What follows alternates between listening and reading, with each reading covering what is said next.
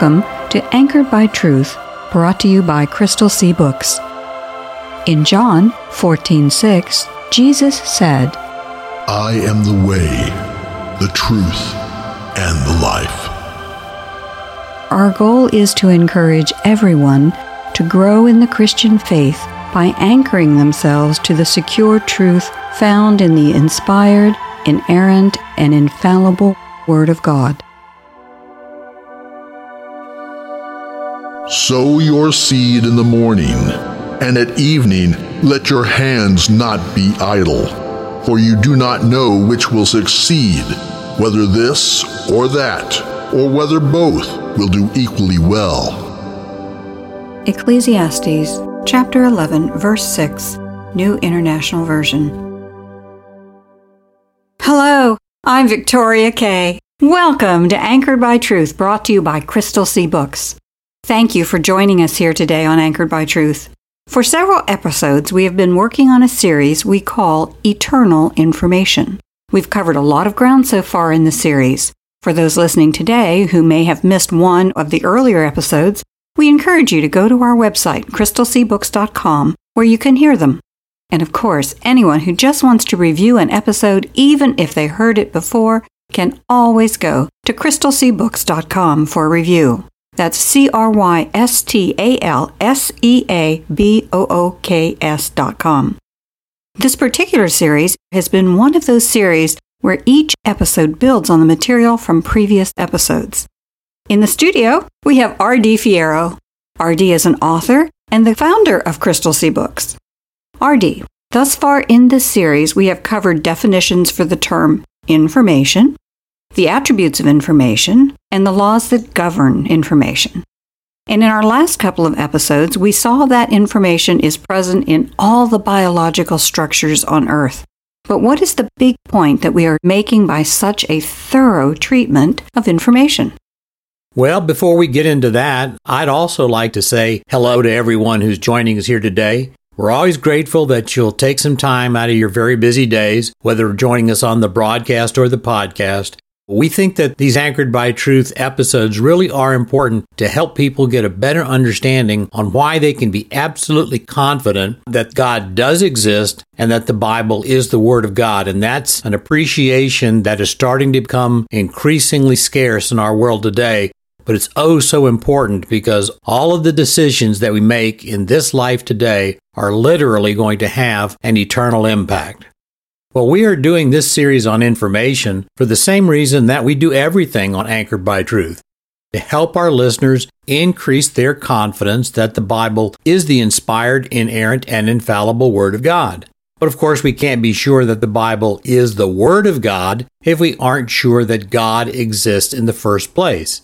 So one of the things that we like to do on Anchored by Truth is ensure that our listeners have an abundance of, information so they can reassure themselves that the faith that they place in God is more than just a leap into some kind of a dark abyss. Too often in our contemporary culture, we are told that we must choose between logic, reason, and faith. But nothing could be further from the truth. That's a false dichotomy to say we have to choose between logic and faith, or reason and faith, or science and faith. That's a false dichotomy. We don't set logic and reason aside to place our faith in the truth. To the contrary, we use logic, reason, and evidence to determine that the most sensible and practical thing we can possibly do is to place our trust in the God of the Bible and in the revelation that He has made. And as we've been discussing in this series, the presence of information always points us to the presence of intelligence. You cannot have meaningful information without information arising from an intelligent point of origin. The cat walking across the keyboard may produce letters on a computer screen, but the cat isn't going to produce an email telling people where to meet us for dinner. But even a young child can do an email. The transmission, reception, and use of information requires intelligence. So, if we see information present in biological structures, which we do, we can be absolutely sure that those biological structures had an intelligent point of origin. Yes. Our universe would not appear as it does without information, and therefore intelligence being present in the universe. You can't have information without the presence of intelligence, and our universe displays information in literally every nook and corner that there is. And that's one of the basic concepts that we've been working our way through during the first several episodes of this series on information. But today I want to introduce sort of a new thought into our discussion. Which is? Well, if the presence of information requires the presence of intelligence, which, as you said, it does, then we also can say this: the presence of natural information demonstrates the presence of natural intelligence, so by simple extension of that thought, the presence of supernatural information would, of necessity, indicate the presence of supernatural intelligence. Oh my goodness, I see where you're going. As human beings, we can see that information surrounds us in the natural order, in the created order that we can perceive with our 5 senses. But you are now going to take us into an entirely different realm, the realm of the supernatural. So I imagine that today you want to begin a discussion of the information that is contained in the Bible, right? Exactly right. In our last couple of episodes on Anchored by Truth, we've talked about the fact that all living cells on the planet contain information, and even sources like the Merriam-Webster Online Dictionary acknowledge that fact. The nucleotide sequence of DNA clearly provides instructions and directions to the protein machinery of the cell, and the performance of the DNA is not tied to its chemistry any more than the chemistry of ink and paper determine the contents of printed pages. So even if we were just to restrict our awareness of the information present in nature to what we can see in living cells, it is unavoidable to recognize that intelligence was necessary to create those cells. Which, of course, is a direct refutation of the foundational premise of the general theory of evolution. The general theory of evolution says that all life arose through the random and undirected interaction of inanimate particles. But the specified complexity of even the simplest one-celled creature is a huge challenge to that idea.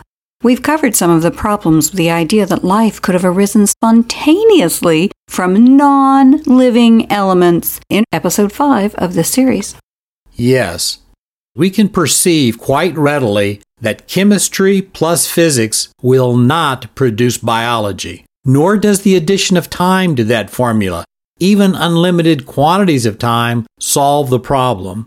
Life requires that certain select elements be organized in very specific sequences and patterns and then be supported by very particular energy sources. So said simply, life requires information. Chemistry plus physics doesn't equal biology. Chemistry plus physics plus information equals biology. So let's just label the information component of that equation natural information, because we can see its operation and effects within the natural order. But when we turn to the Bible, we start to perceive that the information component in the Bible goes well beyond anything that we can discover within the natural realm. Can you give us an example of what you're thinking about? Sure. The Bible is, of course, a book, and all books are information sources. But the Bible contains information that transcends the kind of information that is available from natural sources. For instance, in Isaiah chapter 45, verse 1, the prophet Isaiah names a conqueror who won't arrive on the world scene for more than 150 years. Isaiah chapter 45, verses 1 and 2 say, quote, "The Lord said to Cyrus, his chosen one, I have taken hold of your right hand to help you capture nations and remove kings from power. City gates will open for you. Not one will stay closed. As I lead you, I will level mountains and break the iron bars on bronze gates of cities." Unquote. Biblical scholars date Isaiah's ministry to a roughly 40-year period that lasted from 740 BC until approximately 701 BC. Isaiah's prophetic ministry can be dated accurately because Isaiah told us the Judean kings who ruled while he was conducting his ministry. Yes. So Isaiah was prophesying in the latter half of the 8th century BC. Now, a little over 100 years after that, the nation of Judah was conquered by the Babylonians, and the Jews went into a 70-year period of exile. And that 70-year period of captivity had been foretold by a different prophet, Jeremiah. In Jeremiah chapter 25, verses 10 and 11, Jeremiah reported that the Lord said, quote, "I will put an end to your parties and wedding celebrations. No one will grind grain or be there to light the lamps at night. This country will be as empty as a desert, because I will make all of you the slaves of the king of Babylonia for 70 years. Right. And just as Jeremiah prophesied, around the year 605 BC, the Babylonian king Nebuchadnezzar attacked Jerusalem. He conquered it, and he deported a large number of the Jewish elite and nobles. Most Bible scholars believe that the prophet Daniel was part of this first group of deportees. Nebuchadnezzar made Judah essentially a vassal state of the Empire of Babylon. He appointed his own governor, and then Nebuchadnezzar went back to Babylon. But it was not long before the Jews who remained in Judah and in Jerusalem started fomenting rebellion. So about 14 years later, the Babylonians returned, and they completed the destruction of Jerusalem, and they sent all but the poorest of the Hebrew people into exile. Well, that period of exile ended shortly after 539 BC, when a Medo-Persian emperor named Cyrus conquered Babylon, and shortly after that, Cyrus permitted the Jews to return to their homeland. So here we have two very specific examples of prophecies that were made decades before they were fulfilled. Isaiah gave us the name of the pagan king who would conquer a city that did indeed have gates of bronze, because Babylon had gates of bronze. And Jeremiah had told the Jews ahead of time how long their period of exile and captivity would last. The point is that there is no way, humanly speaking, that Isaiah, prophesying in the latter half of the 8th century BC, could have known the name of a single person who would be the person that would be a conqueror who would appropriately be called God's chosen one. And there was no way, humanly speaking, Jeremiah could have known how long the Babylonians would keep the Jews in captivity before the period of exile even began. So, both of these are examples of information that the Bible contains, but where the source of the information could not have come from the natural realm, the realm that we can perceive with our 5 senses. Exactly. Well, that's just a quick example of the subject that I want to cover in today's episode of Anchored by Truth, and probably in another episode or two after that. The Bible gives us very clear evidence that it doesn't contain information in just a single dimension, if you will, or on a single level. The Bible is actually a multi-level source of information, and that multi-level nature of the information the Bible contains points strongly towards a source for that information that is beyond the natural realm. As in the 2 examples of fulfilled prophecy that we've just been discussing, in those cases, there's no way the human authors who recorded the prophecies could have possessed the information. For them to have the information, it had to have been revealed to them by a supernatural source. Right. And those are just some very easy to understand examples of the Bible's multi-layered informational attribute. So what I want to start doing is pointing out some of these various levels of information that illustrate the remarkable character of the Bible. Where do we start? Well, let's start with the fact that the Bible, like all books, possesses and provides information in what we might call a linear fashion. In other words, we can, and we should, read the Bible like any other book. The Bible contains valuable information about human and natural history. The Bible contains practical advice and guidance for how to manage money, build successful businesses, improve interpersonal relations, and create better families and raise happier children. The Bible contains instructions for how to avoid conflicts, build prosperous communities and nations, and live fulfilled and meaningful lives. All that information is available just by reading the Bible the way you would read any other book, left to right, Start on page 1 and then read the Bible straight through the end. All the information that I've just described, that's available from reading the Bible just like any other book. But even in that sense, the Bible does display a marked difference from other books, doesn't it? In particular, it is different from other books that claim to be the Word of God. That's true. One of the amazing things about the Bible is that as it is conveying the information that crosses literally centuries, that as it's doing so, the Bible still displays a remarkable unity. It contains many different kinds of literature, yet all the parts of the Bible serve a single purpose. The Bible tells a single story about a single plan that revolves around a single people and a single person. But as the Bible tells that story, it always displays a recognition, a cognizance of the needs of the people who will be reading the story. So when the Bible tells us about creation and the subsequent fall of Adam and Eve, our first parents, while the Bible is doing that and telling us how sin entered the world, it does so while it gives us some pretty important instructions. Because the Bible, in telling that story, calls our attention to the need for us to be obedient to the Lord. And it makes that exact same point when it describes the exodus of the Hebrews from Egypt.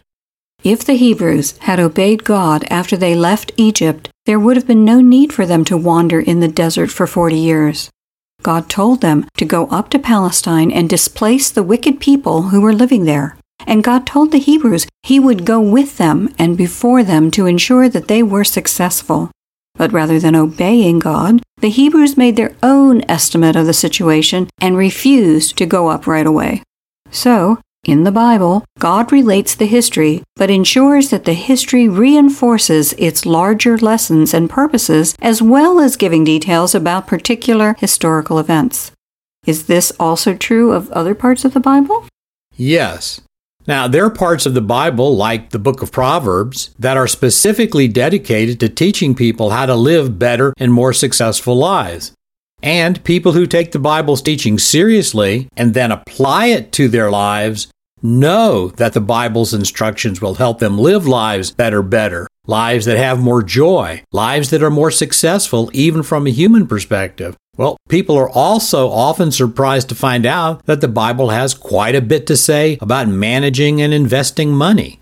For instance, Ecclesiastes chapter 11 verses 1 and 2 say, quote, "Ship your grain across the sea. After many days you may receive a return. Invest in 7 ventures. Yes, in 8. You do not know what disaster may come upon the land," unquote. Now that's from the New International Version. And we heard something similar in our opening scripture. This is the same advice many financial planners give today.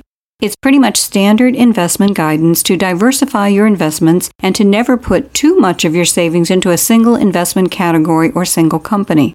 We may use terms like asset allocation or avoiding single security risk, but those are really just different words saying the same thing. Solomon wrote Ecclesiastes almost 3,000 years ago, but he is giving the same advice we hear today. Why do you think the Bible addresses subjects many people would think have little to do with spirituality?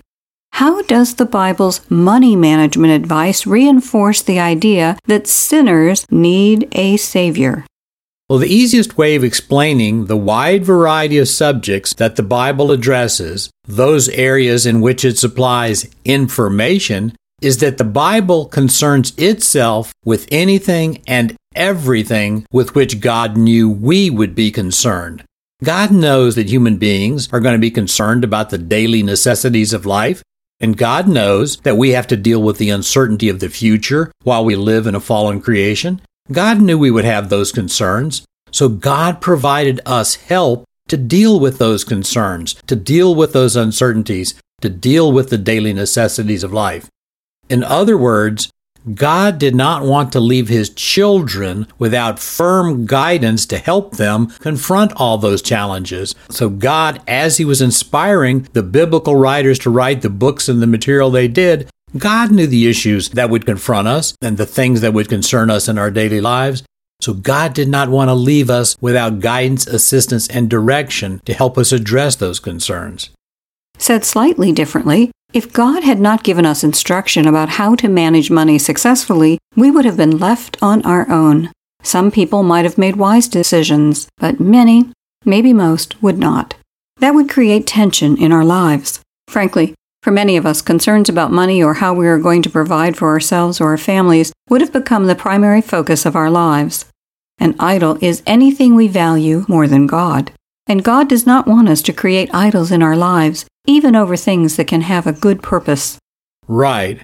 It's not too strong a statement to say that when the Bible gives us instruction for how to manage our money and investments, it's one way the Bible helps us avoid idolatry.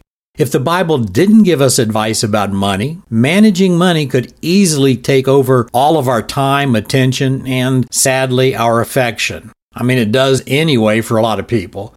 And the same thing is true about the instruction that the Bible gives us about families, relationships, sex, food, drink. In all those areas where the Bible gives us instruction, it's doing so to help us avoid making that thing the centerpiece of too much of our attention. Because anything that we care about more than we care about God, that becomes an idol within our lives. And there is so much in this life that is good and enjoyable, provided it is kept within the boundaries that God gave us. But we can forget God's admonitions very easily. And when we do forget God's admonitions, those areas can not only become problems, they can become idols that are deadly to us, not just from a human perspective, but from an eternal perspective. We don't talk much today about the sin of gluttony, but our society deals with the negative effects of obesity constantly. Every day people suffer from poor health, impaired relationships, and sometimes job loss because they struggle with their weight.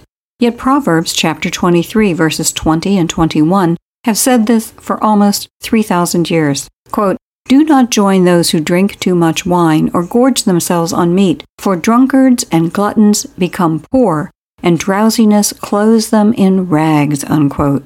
That's from the New International Version. So the big point is that the reason the Bible tells us information about the practical aspects of living good lives is that such advice helps us avoid the pitfalls that would pull our attention and affection away from God. And that's a good way to say it.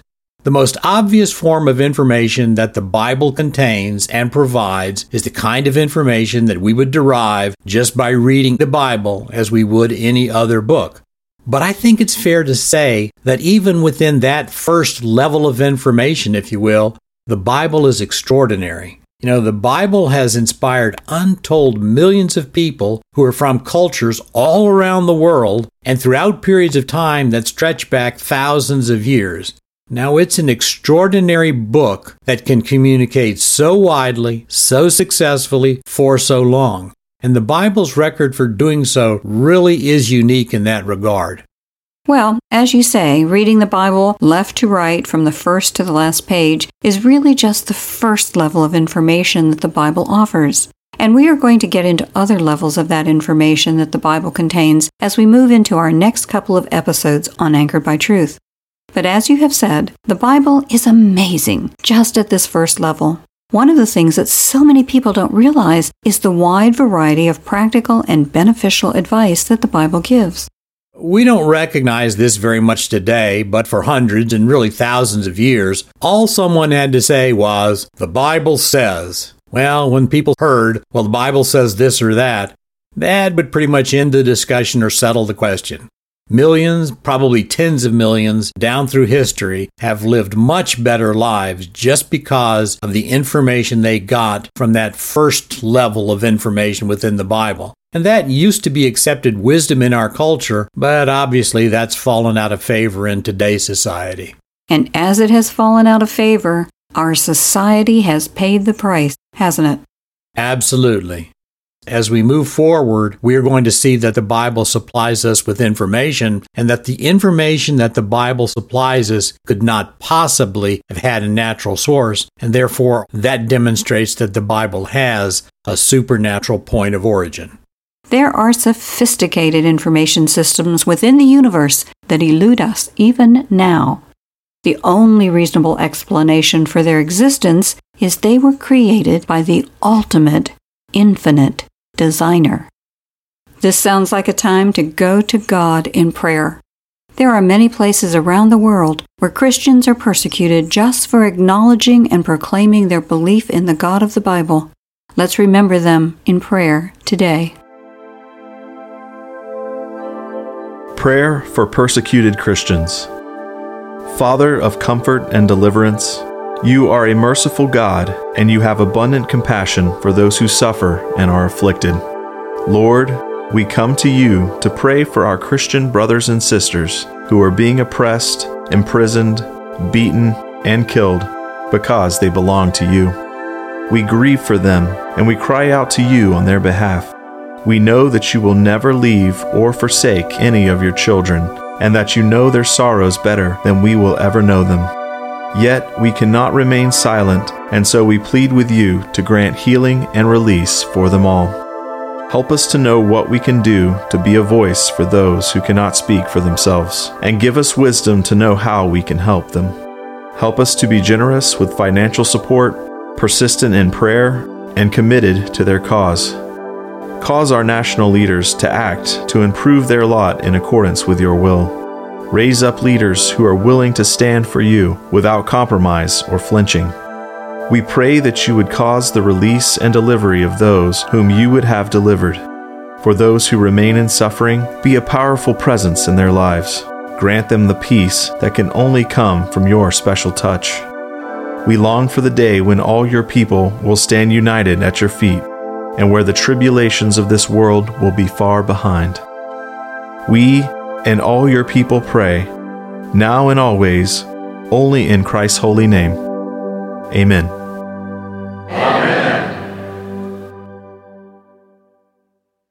Is the Bible important in your life?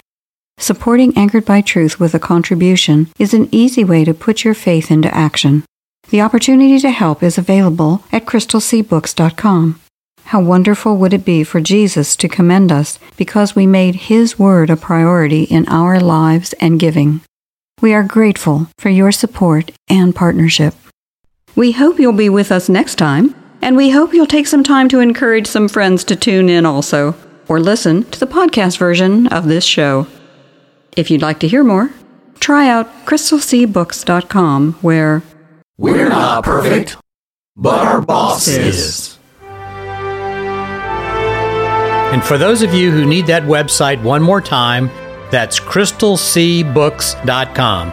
Crystal, CRYSTAL, CSEA, and books, BOOKS.com.